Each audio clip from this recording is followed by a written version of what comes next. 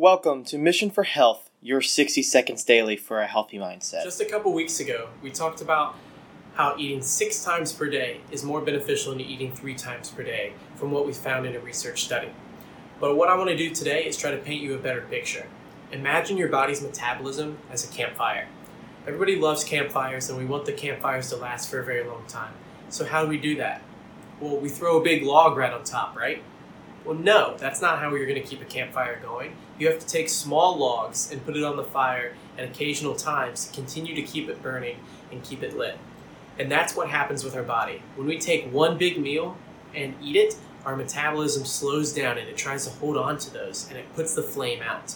But if we eat 6 times per day, the body's metabolism will continue to work throughout all day and burn that excess fat.